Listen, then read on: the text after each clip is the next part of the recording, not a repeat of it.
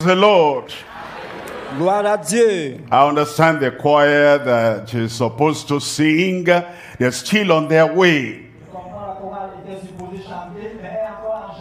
But because this program is a global program, and all the leaders and all the workers and ministers and all the people who are participating, the professionals in all the countries of the world, they are ready for this time.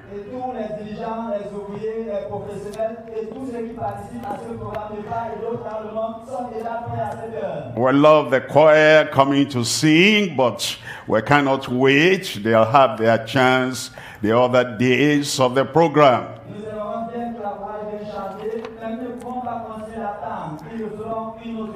It may not be their fault that they are not here now, but we love them, we bless everyone, and the administration the Lord will use to bring to bless us during this program in Jesus' name.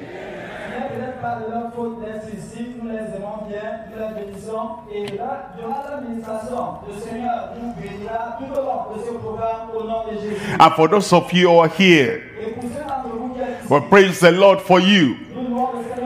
The Lord is going to turn your life and family and ministry around for the better in Jesus' name.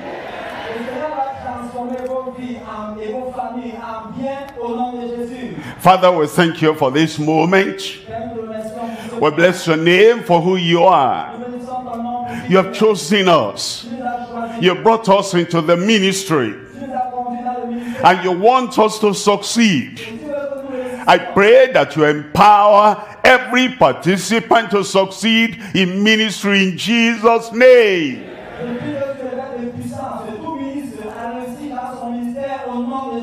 Equip everyone.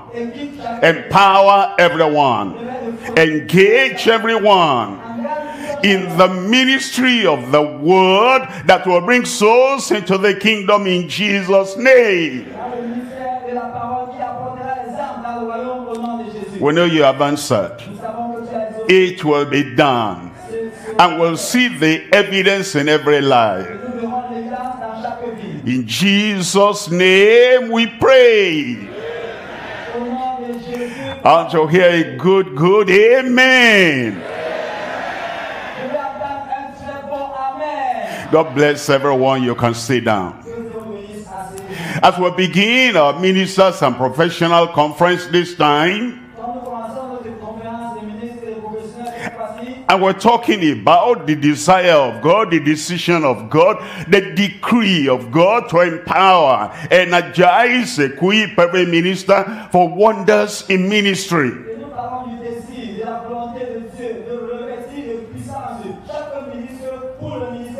He has revealed his mind to us. What he wants for you. What he wants for me. And I pray this revelation, as we review it again, will be fulfilled in your life. And fulfilled in every life. We're looking at 2 Corinthians chapter 12 verse 9. 2 Corinthians chapter 12 verse 9. And he said unto me, my grace is sufficient for thee. My grace is sufficient for thee. That's the Lord Almighty, the God of power, the God of all possibilities, talking to Paul the apostle, a minister like you, like me. There were difficulties in the way. There were challenges in the way. And there were things that could have made him stop. Things that could have turned him around. Things could have made him say, it's enough. I can't bear that anymore. I can't move on anymore. He actually prayed about it. There were challenges buffeting him. Whatever the challenges were, They were so big and so great and so traumatizing that he had to go to God in prayer and say, this is painful. This is pressurizing. This is not convenient or comfortable. He prayed once, no answer. The buffeting still continued. The challenges still continued. And the difficulties still continued. He prayed the second time. No change. No answer. No ease of the situation. And he prayed the third time. And now God answered. And the answer was not to take away the buffeting. Whenever we pray for a problem to be removed, the Lord answers in two ways. Number one, he can remove the mountain, the load, and the pressure. That's one way to answer. Number two, the second way to answer is to strengthen our shoulder to bear the body. Number two, it is to strengthen our backbone to be stronger so we can bear the load and carry the load.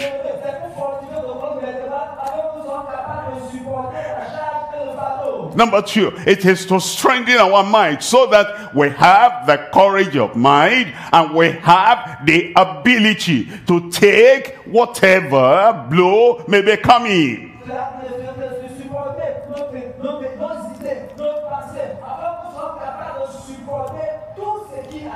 And so God answered the prayer of Paul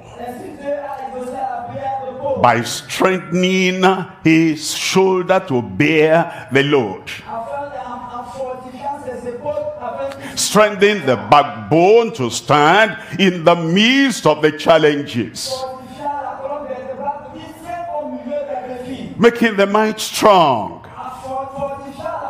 courageous, most stronger than the buffeting coming upon him. And so this is the answer of the Lord that we are reading from God to Paul the Apostle. He says, my grace is sufficient for thee. There is salvation. My grace is sufficient for your salvation. There is sanctification and holiness. My grace is sufficient no matter your temptation, no matter the environment where you live. My grace is sufficient for your sanctification and holiness.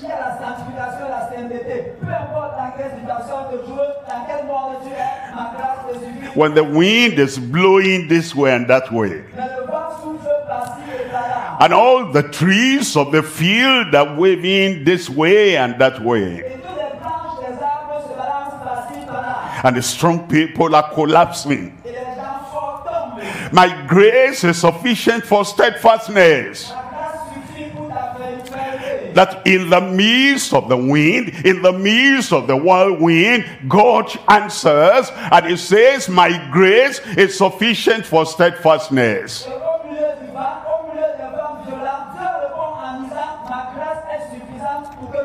In the service the Lord has called us to, when the demand of the service is greater than our former strength,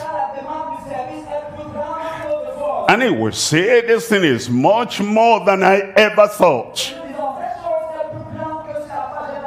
The pebbles in the way are turning to thorns in the way.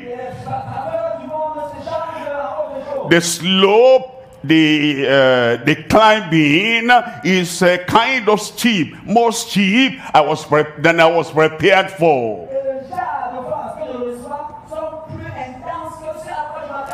And then we pray about it. It says, my grace is sufficient for your service. Therefore, the grace of God is available. Wherever we are and whatever we are called to do. My grace is sufficient for thee, and my strength is made perfect in weakness. And then Paul stopped praying about the buffeting.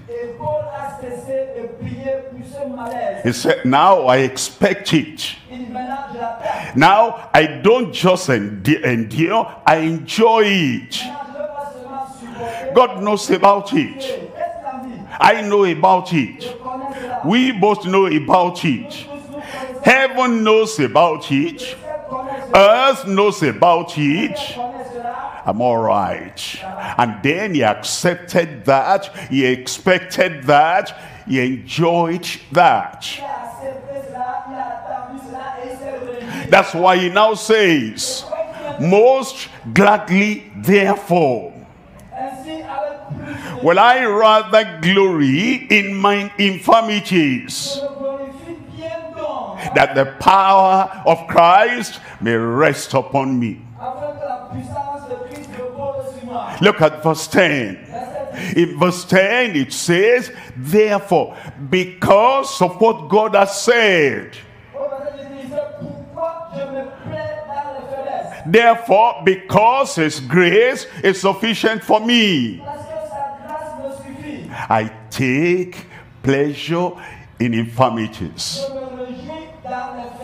in reproaches, in criticism, in the problems of those who reproach me. It says, I take pleasure in infirmities, in reproaches, in necessities, in persecutions, in distresses, for Christ's sake. For Christ's sake. For when I am weak, then am I strong. It says, when the things that should weaken me, when they come to me, I become stronger. When the things that drove other people away from ministry, and they give up, and they stop, and they say, I can't continue. The burden is too much. The contradictions are too many. It says, they are weak, therefore they quit. But because of what God told me, when I am weak, I don't quit, I continue. Actually now become strengthened by the things that should weaken me. He said, for when I am weak, then at the same time am I strong.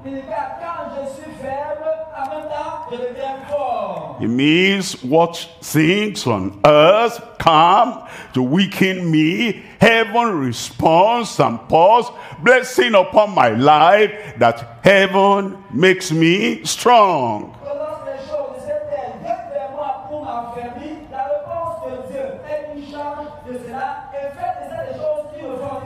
What was his secret? How did he do this? The strength came, power came, grace was multiplied. At the time when he should have been so weakened, he should have dropped the ball. Ephesians chapter 6, I'm reading from verse 10. It says, finally, my brethren, be strong in the Lord. Psychology will not make it. Earthly help will not make it. Human promise will not make it. Dependence on man, on woman, dependence on the flesh will not make it. It's the strength in the Lord. Be strong in the Lord and in the power of his might. In verse 11, it says, put on the whole armor of God. The armor of man will not make it. You can have the greatest encouragement on earth, that will not make it. You can have a human coach that coaches other people in secular matters to coach you, that will not make it. Put on the whole armor of God, that ye may be able to stand against the wiles of the devil. That's the secret. You get the secret today. You rely on the God of heaven. You will be strong. Tout le monde dit amen. We will be strong in Jesus' name. I'm talking to you today on making the weak strong in ministry. Making the weak strong. Are you weak? That's not a strange thing. You're a human being doing heavenly things. You'll be weak. You are spirit, soul, and body, flesh and spirit, and you are confronting Satan, who is diabolical and spiritual. We understand you're weak.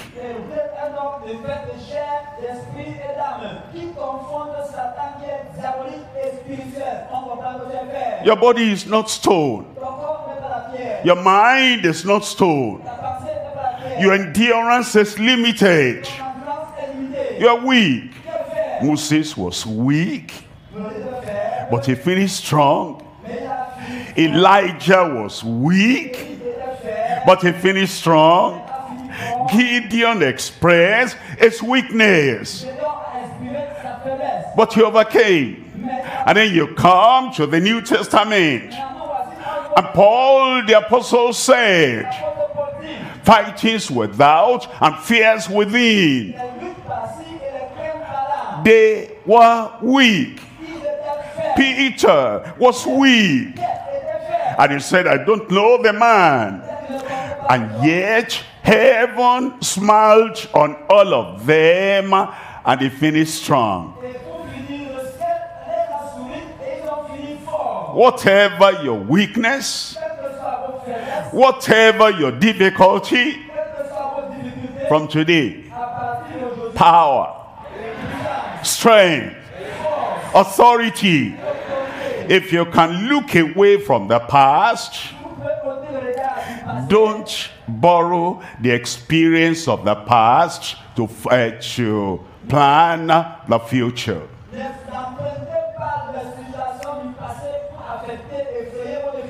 We human beings are agents and carriers of history. And we allow history to destroy prophecy. We allow the past to spoil the future. We borrow the tears of the past and we send that ahead, so that when I get to that place again, I will cry again.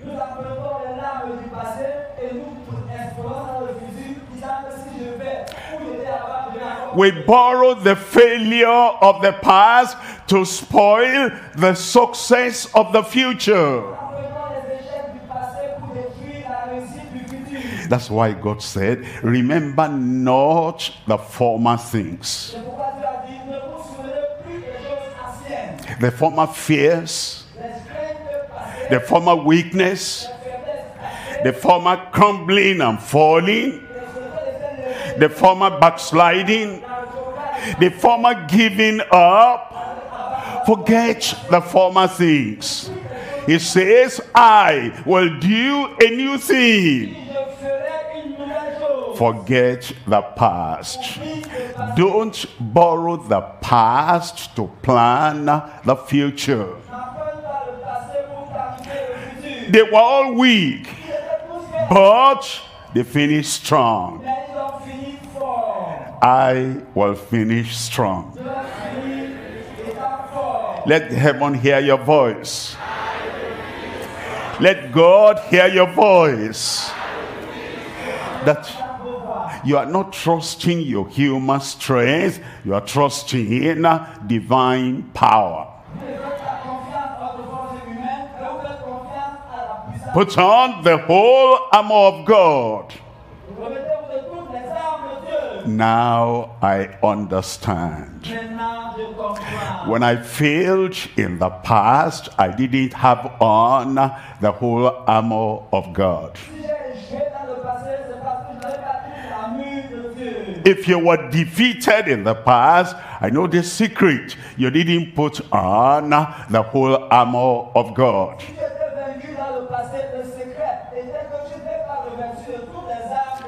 If situations or circumstances put your back on the ground in the past, you are not putting on the whole armor of God.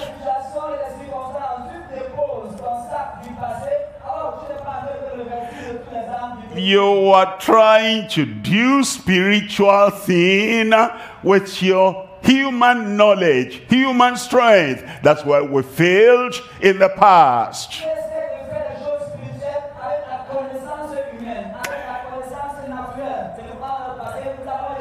The future is greater than the past. And what makes the future greater is that now we put on the whole armor of God, that ye may be able to stand against the wiles of the devil.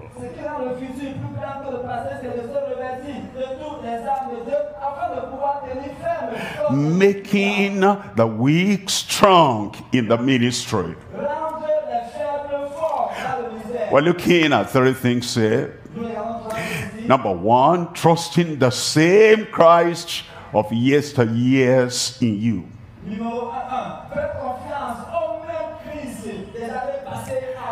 The same Christ in you. You know the difference between us and the people in the gospel time? Christ was not in them. When they were in the boat, he was in the boat but wasn't inside Peter. When they had any challenge, here was Christ. He's gone to the mountaintop to pray. He was their savior, but he wasn't living inside them. But now, when we get saved, it says, I stand at the door of your heart and I'm knocking. It says, if anyone hears my voice and opens the door, I will come in into him. Now, he that lives in you is greater than he that is in the world. The same Christ, but now he lives inside us. Trusting in the same Christ of yesteryears in you. Number two, toiling as servant cultivators with his yoke upon you. His yoke is the thing that is now on us. He has taken the yoke of the world away. He has taken the yoke of Satan away. The yoke of Satan is irksome, is heavy, is terrible. The yoke of man that they put on people, even after you are born again, somebody can put their yoke, their pressure, and their load, and their ideas and control upon you. The yoke and the control of man, of woman, is heavy.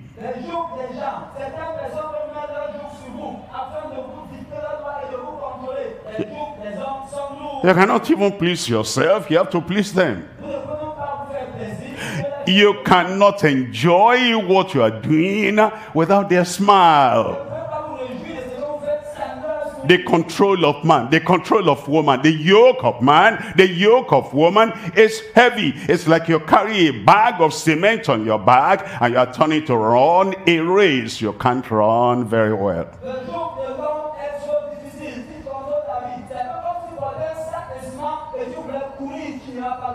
But he takes the yoke of man away. He takes the yoke of a woman away. And he says, come to me, I will give you rest. Take my yoke upon you. My yoke is not heavy. It is easy. My burden is light.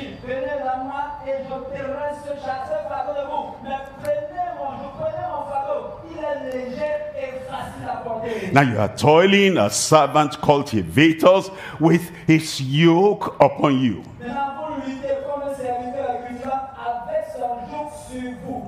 Imagine when I was toiling. I toiled a little in my father's farm. And then if I had a bag of cement on my back and I was cultivating, that would be terrible. That would be difficult. Now you toil in your father's field.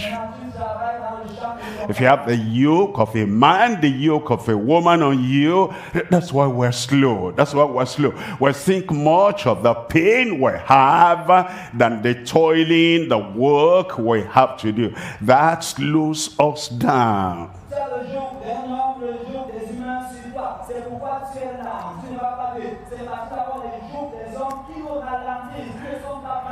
But when you're free from the yoke of any man on earth, any woman on earth, and now you toil as a servant, is cultivator, a time of enjoying the service of God has come in your life. Number 3, teaching the second coming with earnestness and youthfulness.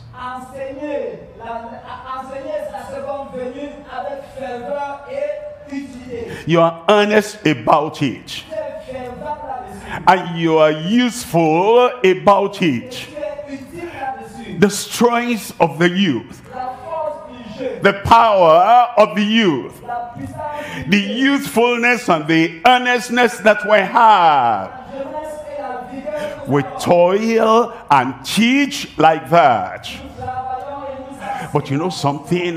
We're teaching the second coming, and we're enjoying the product and the fruit of the first coming.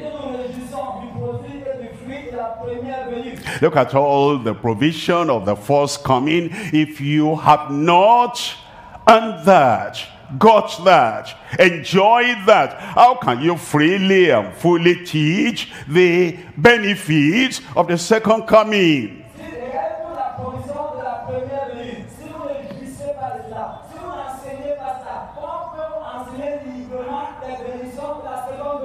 We're teaching, we're instructing on the benefits of the second coming, because we're enjoying the result of the first coming.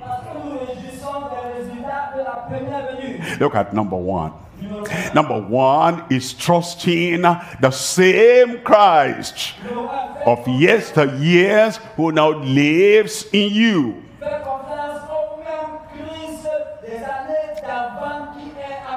In Hebrews chapter 13 verse 8, Jesus Christ the same, yesterday and today and forever.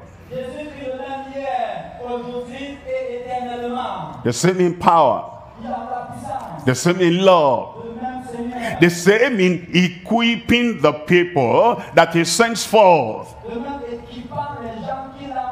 Jesus Christ is the same. As he was with Peter, so he is with you. It's the same in impartiality. It's the same in empowering us. It's the same in equipping us. It's the same in the promises he has given. It's the same in the power that he manifests. Jesus Christ, the same Savior, the same Sanctifier, the same Healer, the same Redeemer, the same Deliverer, the same in mercy, the same in no discrimination. Whether you are coming from the upland country nation or you are coming from a down below nation, Christ the same, no partiality.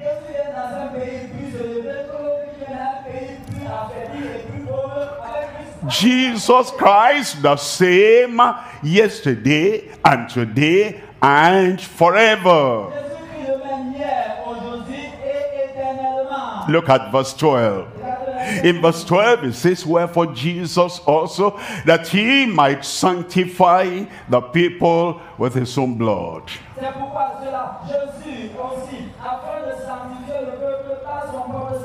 Who sanctified Enoch and made him holy. Who sanctified Samuel and made him faultless. Who sanctified Peter and he became a stone savers and became a rock steady and stable and steadfast. Who sanctified Paul and made him holy, righteous, without any blame. The same Jesus, who has not changed, who always empowers his people. And he said, wherefore Jesus also, that he might sanctify the people with his own blood, suffered outside the gate.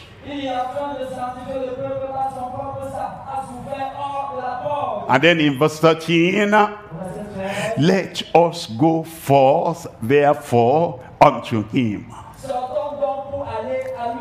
He provided salvation. If anybody is not saved, it's because he has not gone forth unto him outside the camp. He is the sanctifier that purifies us and purges us and makes us to have victory, triumph over all the offshoots of the tree of depravity.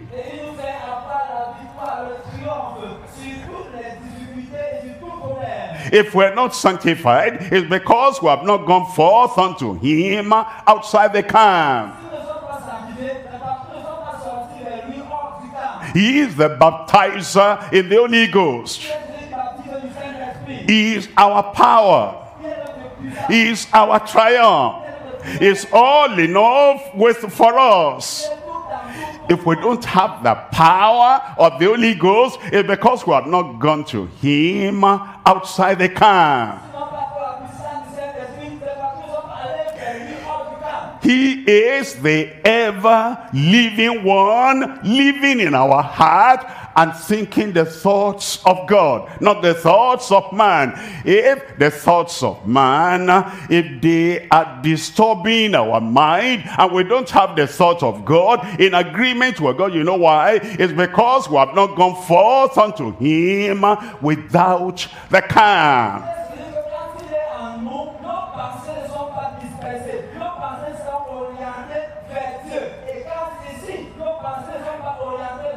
I invite you to this same Christ that is able to do all this. What he had done before is able to do in our very lives. Let us go forth, therefore, unto him without the camp, bearing his reproach. Now I understand. If I'm not willing to bear his reproach, I cannot possess his righteousness. If I'm not willing to bear his reproach, I cannot enjoy his full redemption. If I'm always thinking of what people say about me, what they think about me, and how they put me down, they belittle me, and how I am reproached because of him, if I'm always thinking of that, I cannot bear and also possess his sanctification and holiness.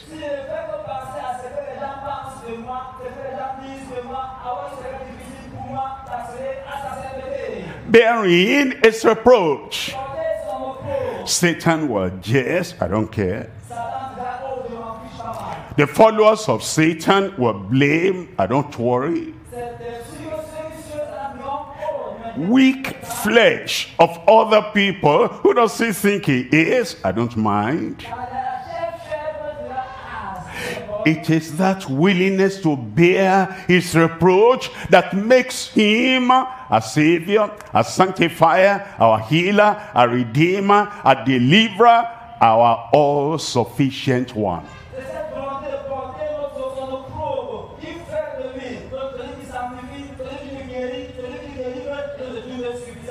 We're looking at John chapter 14. And I'm reading from verse 10. John 14 verse 10.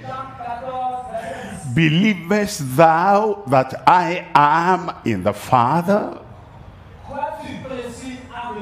and the Father in me? Think about that. He was on earth. The Father was in heaven. Millions of miles separated them in the physical. And yet the Father in heaven is in me. And the Son on earth is in him. Why am I pointing out that? We are now on earth. Christ is in heaven. Heavenly. And yet, as it worked with the Father and the Son, it works with the believer, the minister, and Christ our Lord.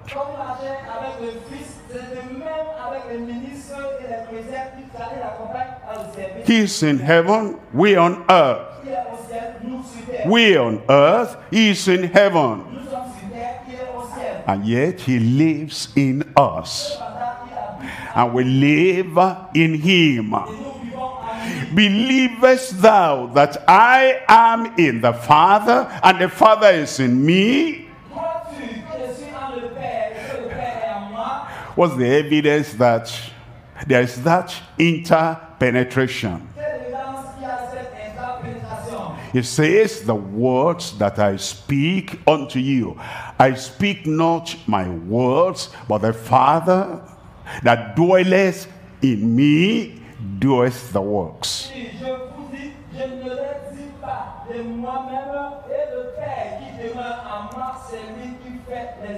When we speak his word, he confirms that word by doing his work through us. He is in us. We are in him. And then in verse 11, it says, believe me that I am in the Father, and the Father in me. Or else believe me for the very word's sake. He opened the eyes of the blind, because the Father was in him. He made the lame to rise up and walk. The Father was in him. He spoke before Pilate words of courage when they were going to crucify him. The Father was in him. The Pharisees and the Sadducees, they wanted to make life difficult for him, but he endured it all in such a gallant, victorious, triumphant way. The persecution did not mean anything to him. Why? The Father was in him.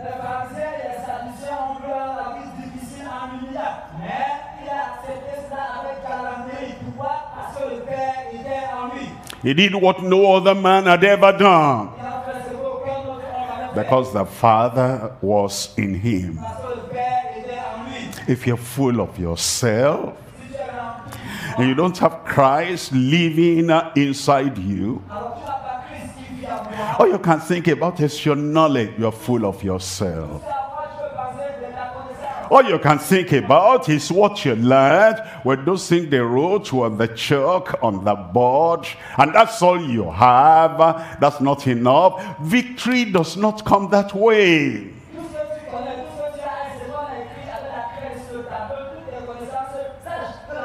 If you're full of all that you have read in books, in libraries, that's what fills your heart, and Christ is not present, preeminent and prominent there in your heart, we cannot win the victory we're looking for.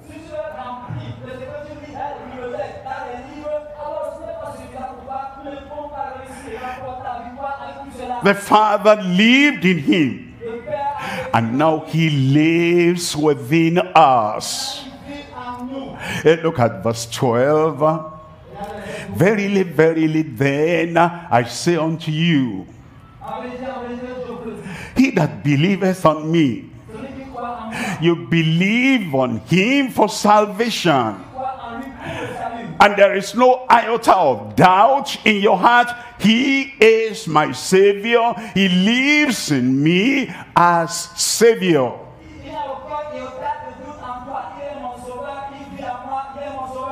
You believe in him as your sanctifier, your purifier, your refiner, and he lives in you as sanctifier.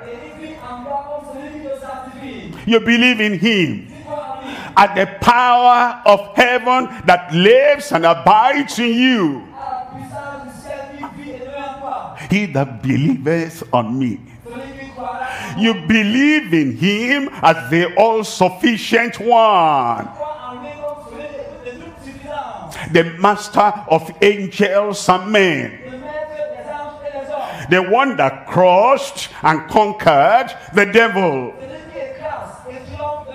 the one that sends the God of this world packing. You believe in him as the ultimate power. All power in heaven and on earth is given unto him. And you believe in him that he lives in you as a conqueror. He that believeth on me, the works that I do shall he also do. Why? Because he did all his works by the Father living inside him. And we do all the work by the unfailing Christ dwelling inside us. Have you noticed when you drink a cold water, and that cold water enters you, you see, you know, you feel that water, it has reached that place, it has reached that place, and when it settles, the coolness and the freshness of where that water gets to, you know it and you feel it.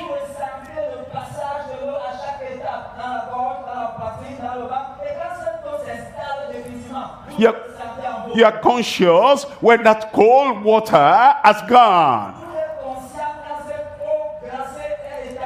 The same thing when you drink tea, hot tea,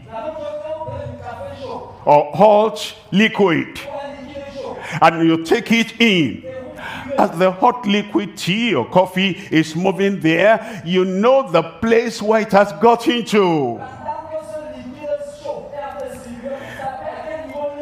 When Christ lives in you, you are as conscious in your mind, in your soul, in your heart. Christ lives there. And you trust him because this same Christ lives in you. The same Christ of yesteryears abides in you. You know that because of that, through him who lives and abides in you, it says, the works that I do shall ye also do.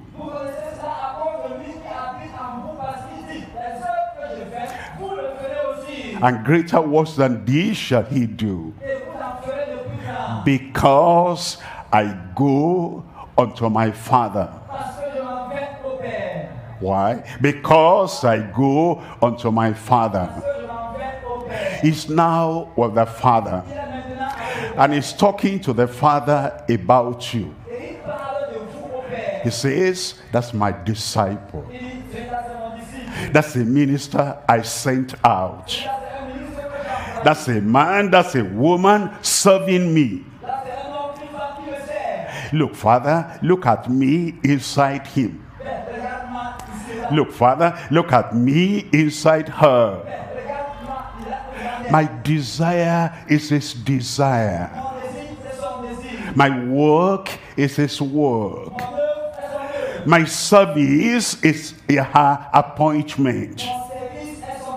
It's always mentioning my name. It's conscious that I live on the inside of him. He goes to the Father. He sees with the Father, talking about you all the time to the Father. He's going everywhere. He's doing what I told him to do. His concentration, his passion is my desire. And he wants to glorify me every time.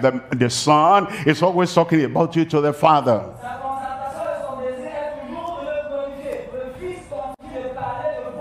That's why when you come to pray, you are not a stranger to heaven. When you come to minister, you are not a stranger to heaven. And the works that I do, he shall do, because I go unto my Father. The provision you need, you tell him. You're not talking to a faraway Savior. You're talking to a Savior nearby. He lives in your heart.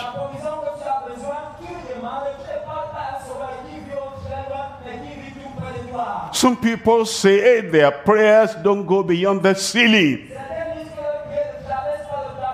Well, you don't need ceiling. It's right there inside you. And what you are thinking and what you are praying, what you are interceding is on the inside of you. It's listening to you. It's transferring that to the Father's attention.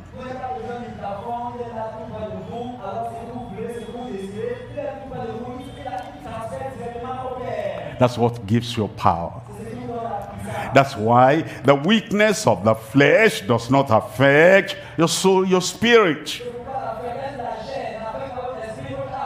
That same Jesus lives on the inside of you today. You are stronger in Jesus' name.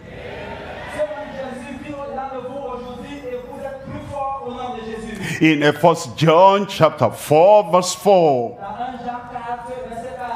1 John chapter 4 verse 4. Ye are of God, little children. Little children. I'm a man. I'm in my 70s. I am a woman. I'm not a little child. I am in my 50s. Ye are of God, little children. For somebody who is 1,000 years old, somebody who is 80 years old is a little child.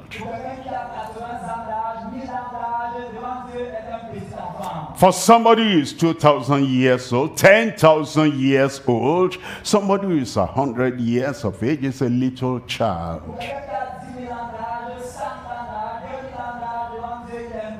For Christ, who had been from all eternity,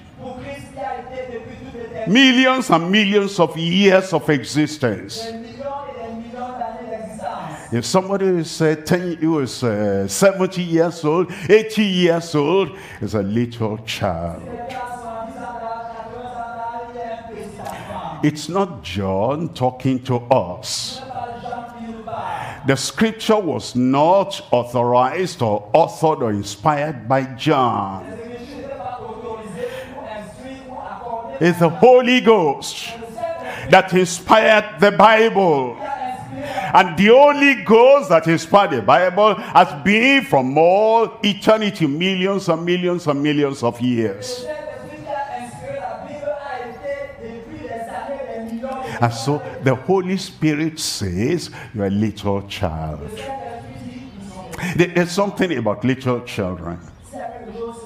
Whatever we tell them, that's what they believe. You tell a little child, you see, you have intestine. And when you eat, it goes to your intestine. And the child cannot see the intestine in the mirror.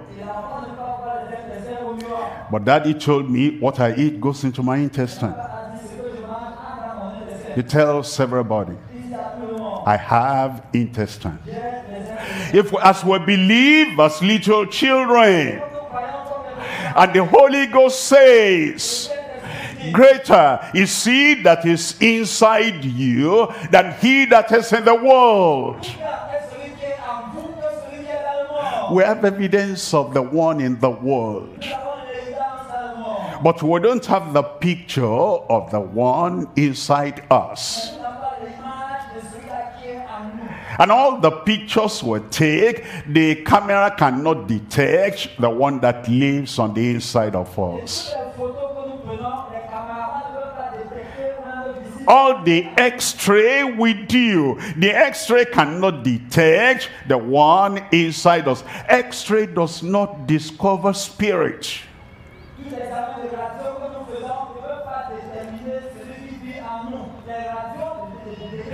But the eternal one says, ye have got little children and have overcome them. We have not even finished fighting the battle, and we have overcome them. Christ fought the battle for me. He overcame. His victory is counted, that is my victory. And so he overcame. Look at that, look at that. I have overcome them all. You didn't say amen for yourself? Because greater is he that is in you than he that is in the world. As a little child believes the papa, the mama, the teacher, I believe the Holy Ghost. Greater is he that is in me than he that is in the world.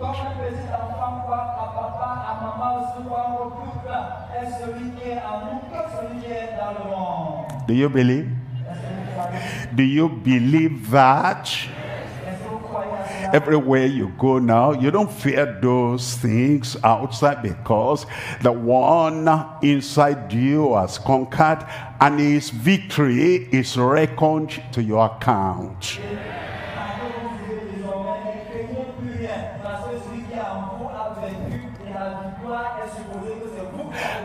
We're looking at number 2 now.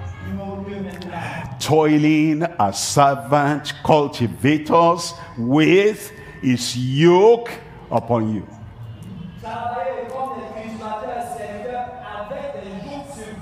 Something about the yoke. You cannot bear the yoke of two farmers, two cultivators at the same time. Look at all those animals they yoke together. Someone has that yoke. Someone puts that yoke on that ox. And once somebody comes and he finds there's a yoke there, they cannot put a different yoke, another yoke on those cultivating animals. We come to Christ by our volition, by our decision. We repent and we turn to the Lord. We disown, we reject the former master that had a yoke on us. And because that's a decision, and God honors the choice that his creature makes, we're turned away from our sin. We turn away from Satan. We turn away from the world. And we announce that. We declare that. We make it public. And so we remove the yoke of the former master. Now we come to Christ. And he puts his yoke upon us. Matthew chapter 11 verse 29. Take my yoke upon you. Not take our yoke upon you. The yoke of Christ and the yoke of Satan. He is Antichrist. You are for Christ. You cannot have the yoke of Christ and the yoke of Antichrist all upon you. You cannot have the yoke of the Messiah and the yoke of man upon you at the same time. You cannot take the yoke of the wonder-working Christ on you and the yoke of a woman upon you at the same time. You reject every other yoke. You reject every other control. You reject every other master on earth. And he says, take my yoke upon you and learn of me, for I am meek and lowly in heart, and ye shall find rest for your soul unto your souls. Look at verse 30. For my yoke is easy. You know, sometimes when you have a yoke upon you, like you see those animals in the picture, if the yoke is too tight, if the person that puts the yoke is thinking of himself or herself and not thinking of your ease and peace and comfort,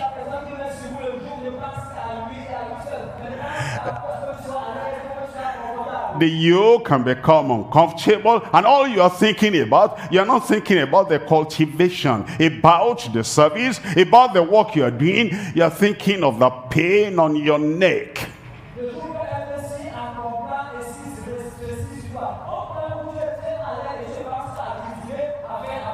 But when Christ puts his yoke upon you, he's conscious of your pain, he's conscious of your ease. He makes the yoke to size your personality.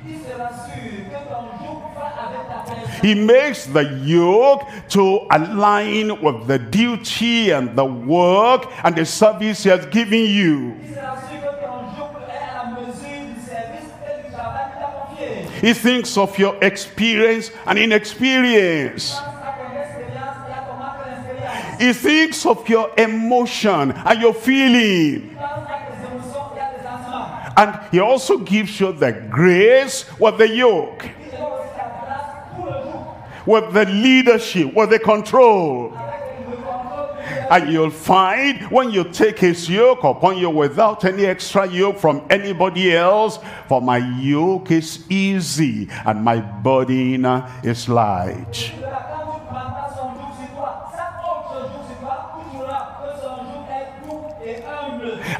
And with that yoke upon you, you can farm anywhere he appoints you to farm. You can cultivate anywhere he calls you to cultivate. And you can draw a straight line, not a crooked line, as you are plowing. And that yoke will never go blunt. The tools you are using will be plowing, will be sowing, will be reaping, and life will be easy for you, because my yoke is easy and my burden is light.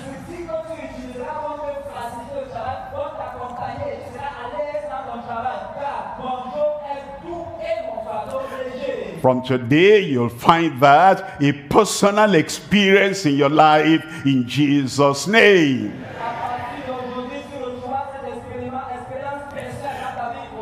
Philippians chapter 2 verse 3. Philippians chapter 2 verse 3. Let nothing be done through strife or vainglory.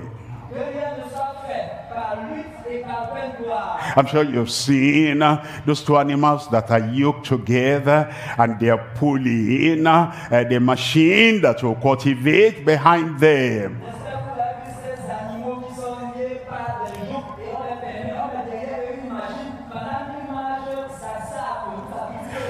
If those two animals bearing the yoke, if they start strife or pride or vainglory, the work will stop.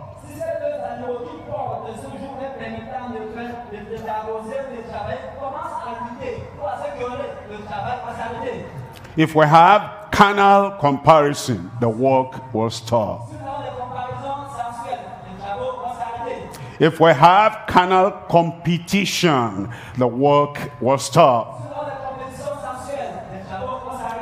Let nothing be done through strife or pride or vainglory.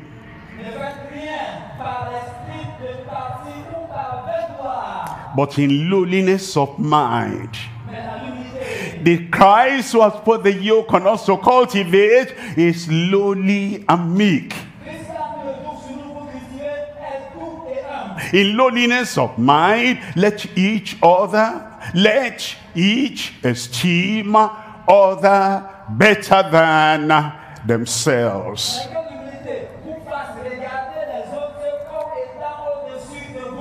When we think we're higher than everybody else, that's pride, that's not humility. When we strive with other workers, other leaders, other church leaders, it's because we think his work is not important, his church is not important, his ministry is not important, mine is the most important. If they don't do anything, if they fail, it doesn't matter. If I succeed, that's all Christ needs. That's a lie, that's not true, but that's why people strive.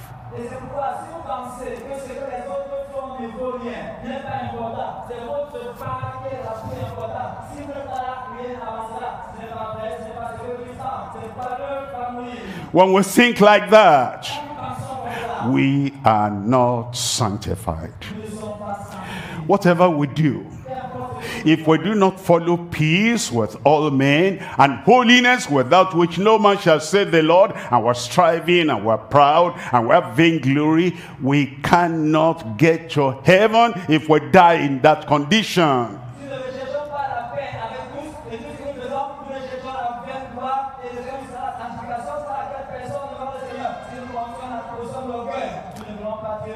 Follow peace, follow peace. Strife does not come into the cultivators who are plowing for the kingdom of God. You are not plowing for the kingdom of man.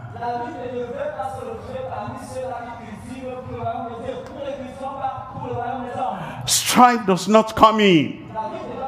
When you are not serving yourself, you are not plowing for yourself, you are not cultivating for yourself, you are cultivating for God and God alone.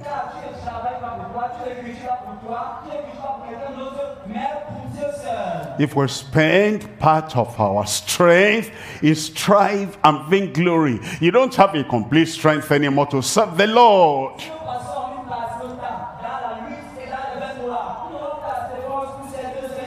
Let nothing be done through strife or vainglory,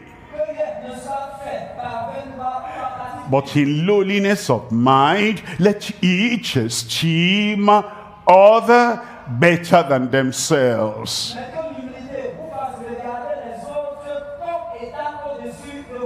Look at verse 4. In verse 4 it says, look not every man on his own things. Let no man think of his own joy, his own desires, his own, I want to feel good, I want to feel joy. He says, we shouldn't think about that. Leave that in the hands of God. Come under the yoke of Christ. Let him be the leader, the controller of all your actions. Look not every man, every woman on his own things, on her own things. But every man, every woman also on the things of others. Edify others. Build up others. Comfort others. Strengthen others. Don't think about yourself. God is thinking of you. He sent you forth for a ministry. Think only of the ministry of ministry to others. And then in verse 5, it says, let this mind be in you. Let. That word let. Give me a chance. Let me enter. Give me a chance. Don't tie me down. Let me go. Do not block me. Open the door. Let me in. Let. It's making use of your voluntary action and voluntary thinking and voluntary decision. Let this mind be in you.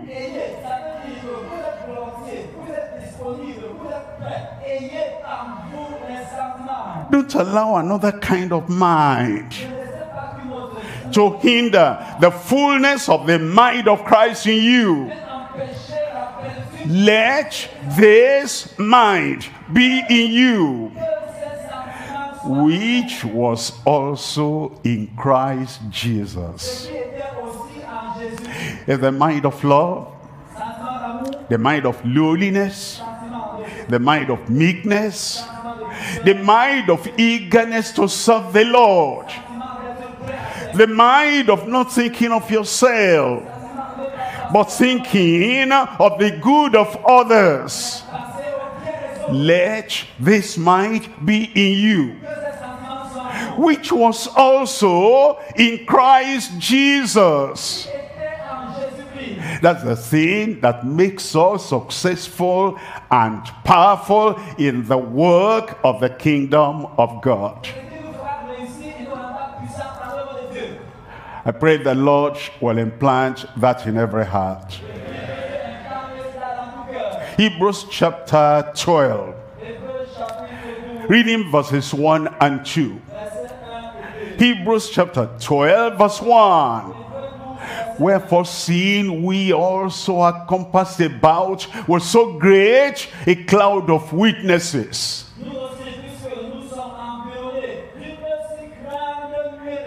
It says was surrounded by a cloud of witnesses. It's talking about chapter 11. Enoch, Abel, Noah, Abraham, Sarah, Abraham again, think of him,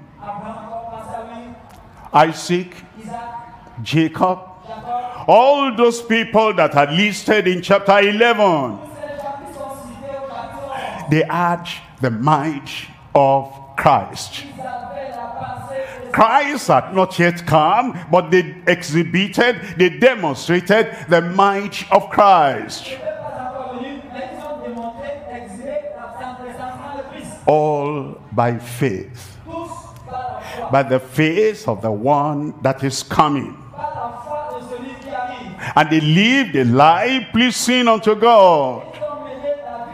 It says now that we have such a cloud of witnesses around us. And it says there is no problem you will ever face which had not been faced by one of those people in chapter 11.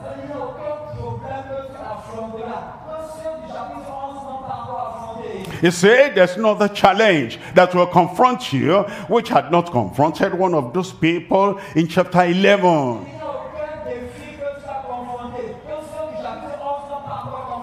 He said because of that, and they laid aside everything that will stop them.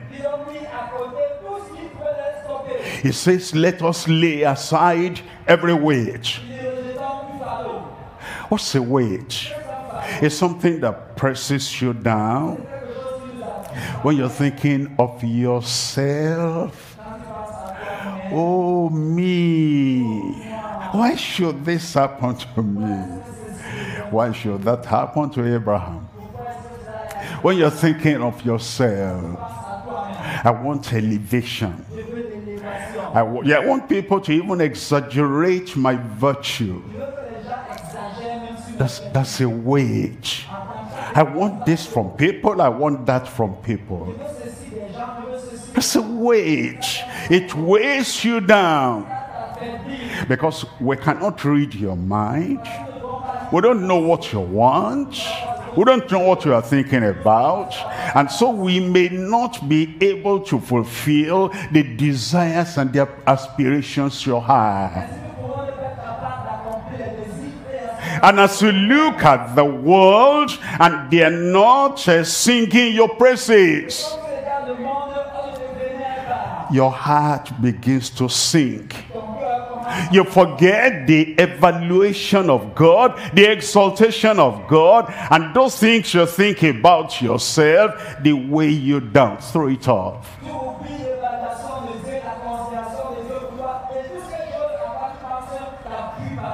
And the sin that does so easily besets us. The sin that easily besets us.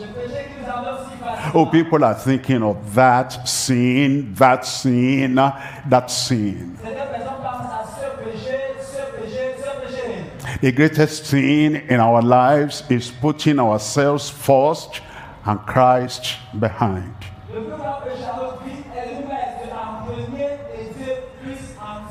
The greatest sin of our lives, putting our own desires first. Behind we have the desires of Christ. All the other sins are because of our desires. Alcohol, because of our desires. Adultery, fornication, because of our desires. Yielding to the flesh because of our desires. Fighting and strife because what I want was not given to me. It's a desire that brings that. And the sin that does so easily beset us It's because we put our desires, what I want, what I love, what I demand, we put that in front of the desires of Christ.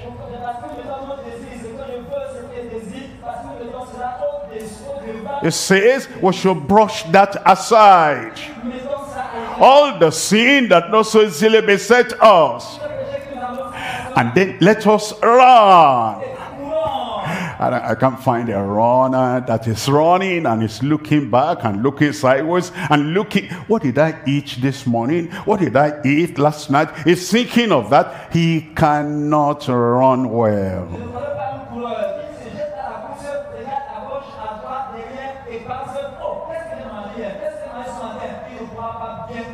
It's when you put all of self away from your life. You die to sin, you die to self, you die to the flesh, you die to human desire. Now you can run the race that is set before you.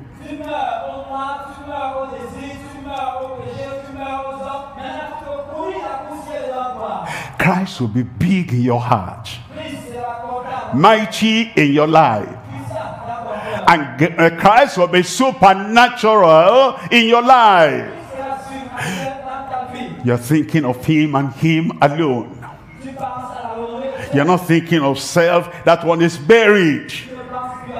Then in verse 2, it says, looking unto Jesus, the author and the finisher of our faith. Who for the joy that was set before him endured the cross. If you don't see the crown ahead of you, you'll be bogged down, pinned down by the pain of the cross you bear today.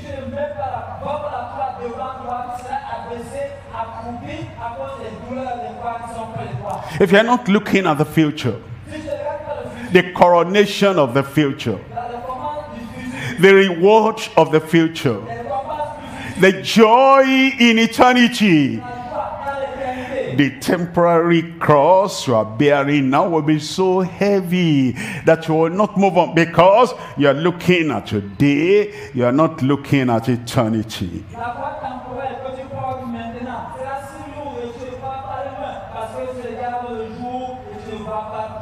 He endured the cross, he despised the shame.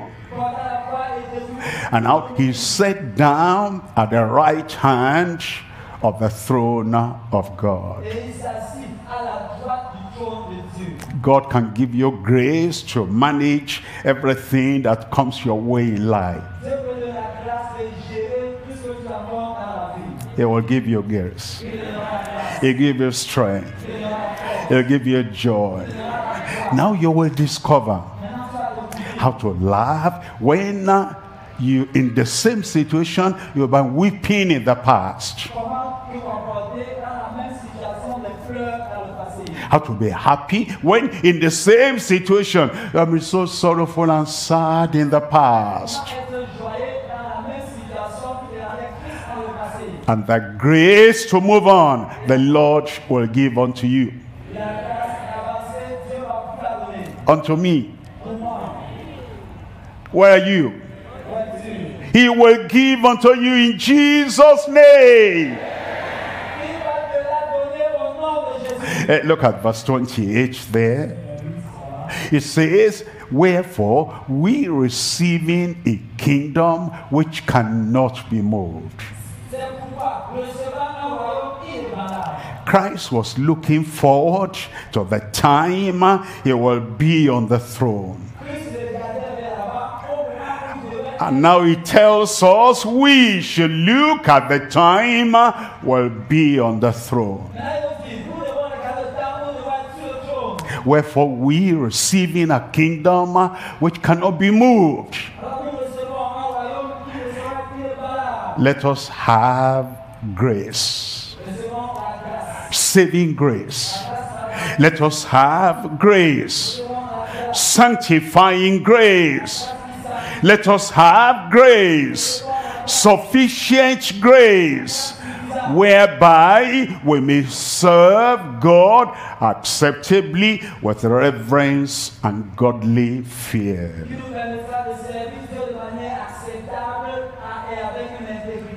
We're coming to point number 3 now.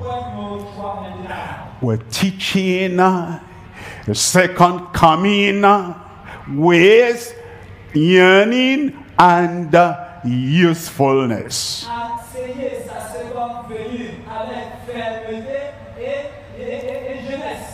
He came before. He landed on the cross. He is coming again. He's coming with a crown. He came before to save. He is coming again to take us from the earth to heaven. He came before. He came to suffer. He came to heal. He came to bear our burden. He is coming again, so that it's not bearing a burden, it's taking us away from the burden of the world. We enjoy the provision of the first coming, and now we rejoice in the fact of the second coming. Teach the second coming. But have you taught the first coming? That he came to save, he came to heal, he came to deliver, he came to set free, he came to crush the devil, he came to destroy the works of the devil. Have you taught that? Do you have any right to teach the second coming if you are not teaching the first coming? That he came to set us free. If the Son shall therefore set you free, ye shall be free indeed. Do you believe what has happened already? If you don't believe what has happened in the first coming, can you truly believe what is going to happen at the second coming?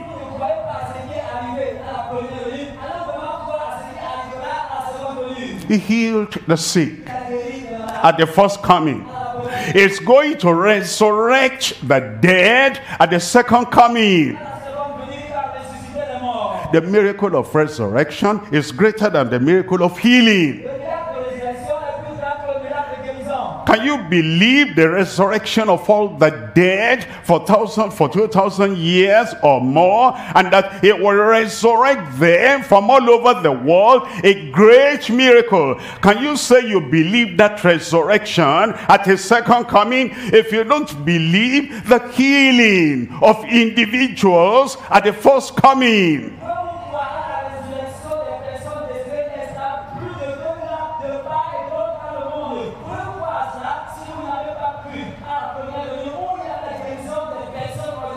At the first coming, he destroyed the works of the devil.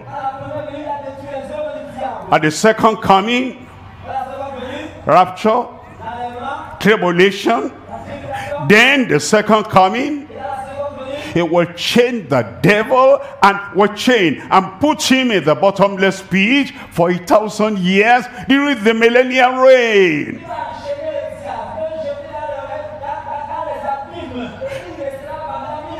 If you don't believe the destruction of the work of the devil at the first coming, can you truly believe the chaining of the devil for 1,000 years at the second coming?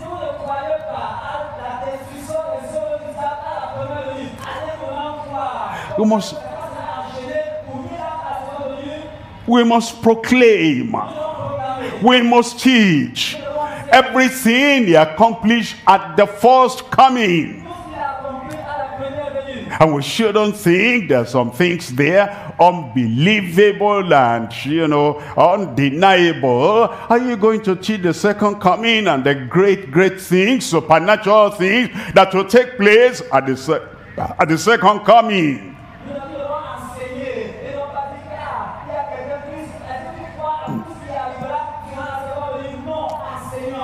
The Lord is coming again. I believe the Lord is coming again. And in the meantime, you enjoy what he did at the first coming. Acts chapter 1 verse 9. In Acts chapter 1 verse 9, it says, and when he has spoken these things, while they beheld, he was taken up. He was taken up by an invisible hand, by a supernatural power. The law of gravity suspended, and there was no ladder, there was no aeroplane. He was taken up. It happened to Enoch. He was taken up. It happened to Elijah. He was taken up. It's going to happen to all true believers at the rapture. Taken up. While they beheld, he was taken up, and a cloud received him out of their sight. In verse 10, and while they looked steadfast toward heaven, that's where he went. When Enoch was taken up, he went to heaven. When Elijah was taken up, he went into heaven. When Christ was taken up, they looked up steadfast into heaven. When we're taken up at the end of our time, of the period of the church, taken up to heaven. As he went up, behold, two men stood by, so by them in white apparel.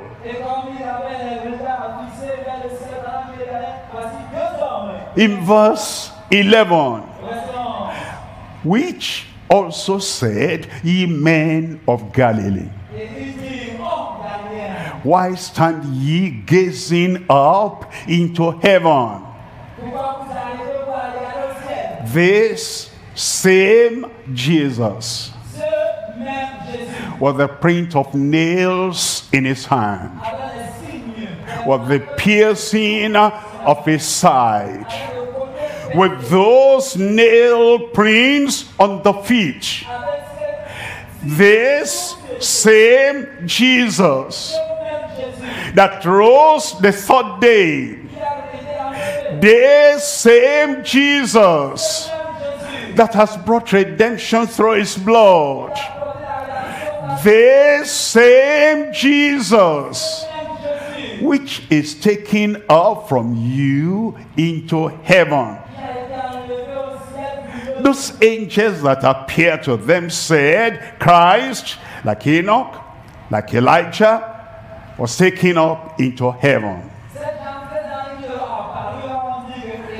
and shall so come in like manner as ye have seen him go into heaven. He went to heaven, he's coming back again. I said he's coming back again. Because the word of God says, behold, I show you a mystery. We shall not all sleep, but we shall all be changed in a moment, in a twinkling of an eye. We shall be changed, and this corruption shall put on incorruption. He says there'll be a sound from heaven of the archangel, and the dead in Christ shall rise first, and then we which are alive and remain will be caught up together with them in the clouds, and so shall we ever be with the Lord. It may be at morn, it may be at noon, It may be at night, and Christ will come and take us away. We don't know when it will be, but it will be. And we know it's only those who follow peace with all men and holiness, without which no man shall see the Lord. They'll be the people that will enjoy that coming of the Lord, that will be taken up with the other saints.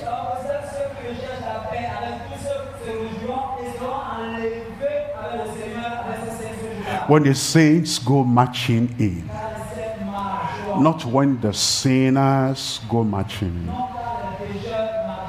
not when the backsliders go marching in, not when the violent people, fighting people go marching in.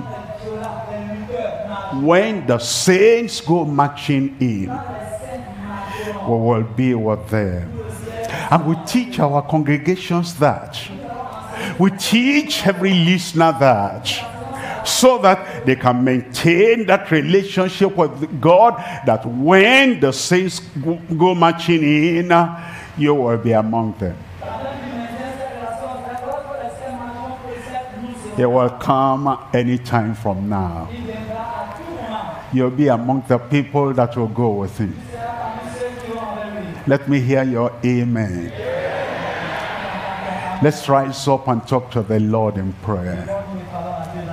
Teach it, preach it, live it, believe it. Live by that understanding. Christ can come anytime. And keep on walking with God and walking for God now in an acceptable manner, with saving grace, sanctifying grace, sufficient grace in your life.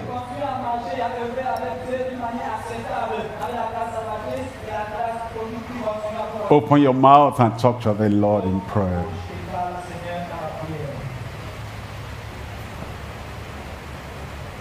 Open your mouth and talk to the Lord.